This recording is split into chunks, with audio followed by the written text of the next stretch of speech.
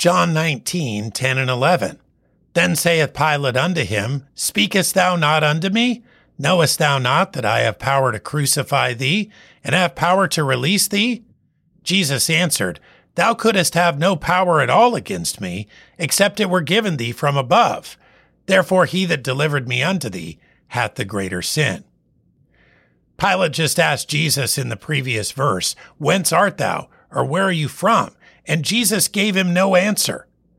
Despite what men of any level of authority may come to believe, power is not theirs to independently wield. They only have authority God grants, and can only use it as he allows. He is their creator. Their very lives are in his hands. And this is true for all of us. Hearts don't beat without his permission. Brains don't think. Limbs don't move.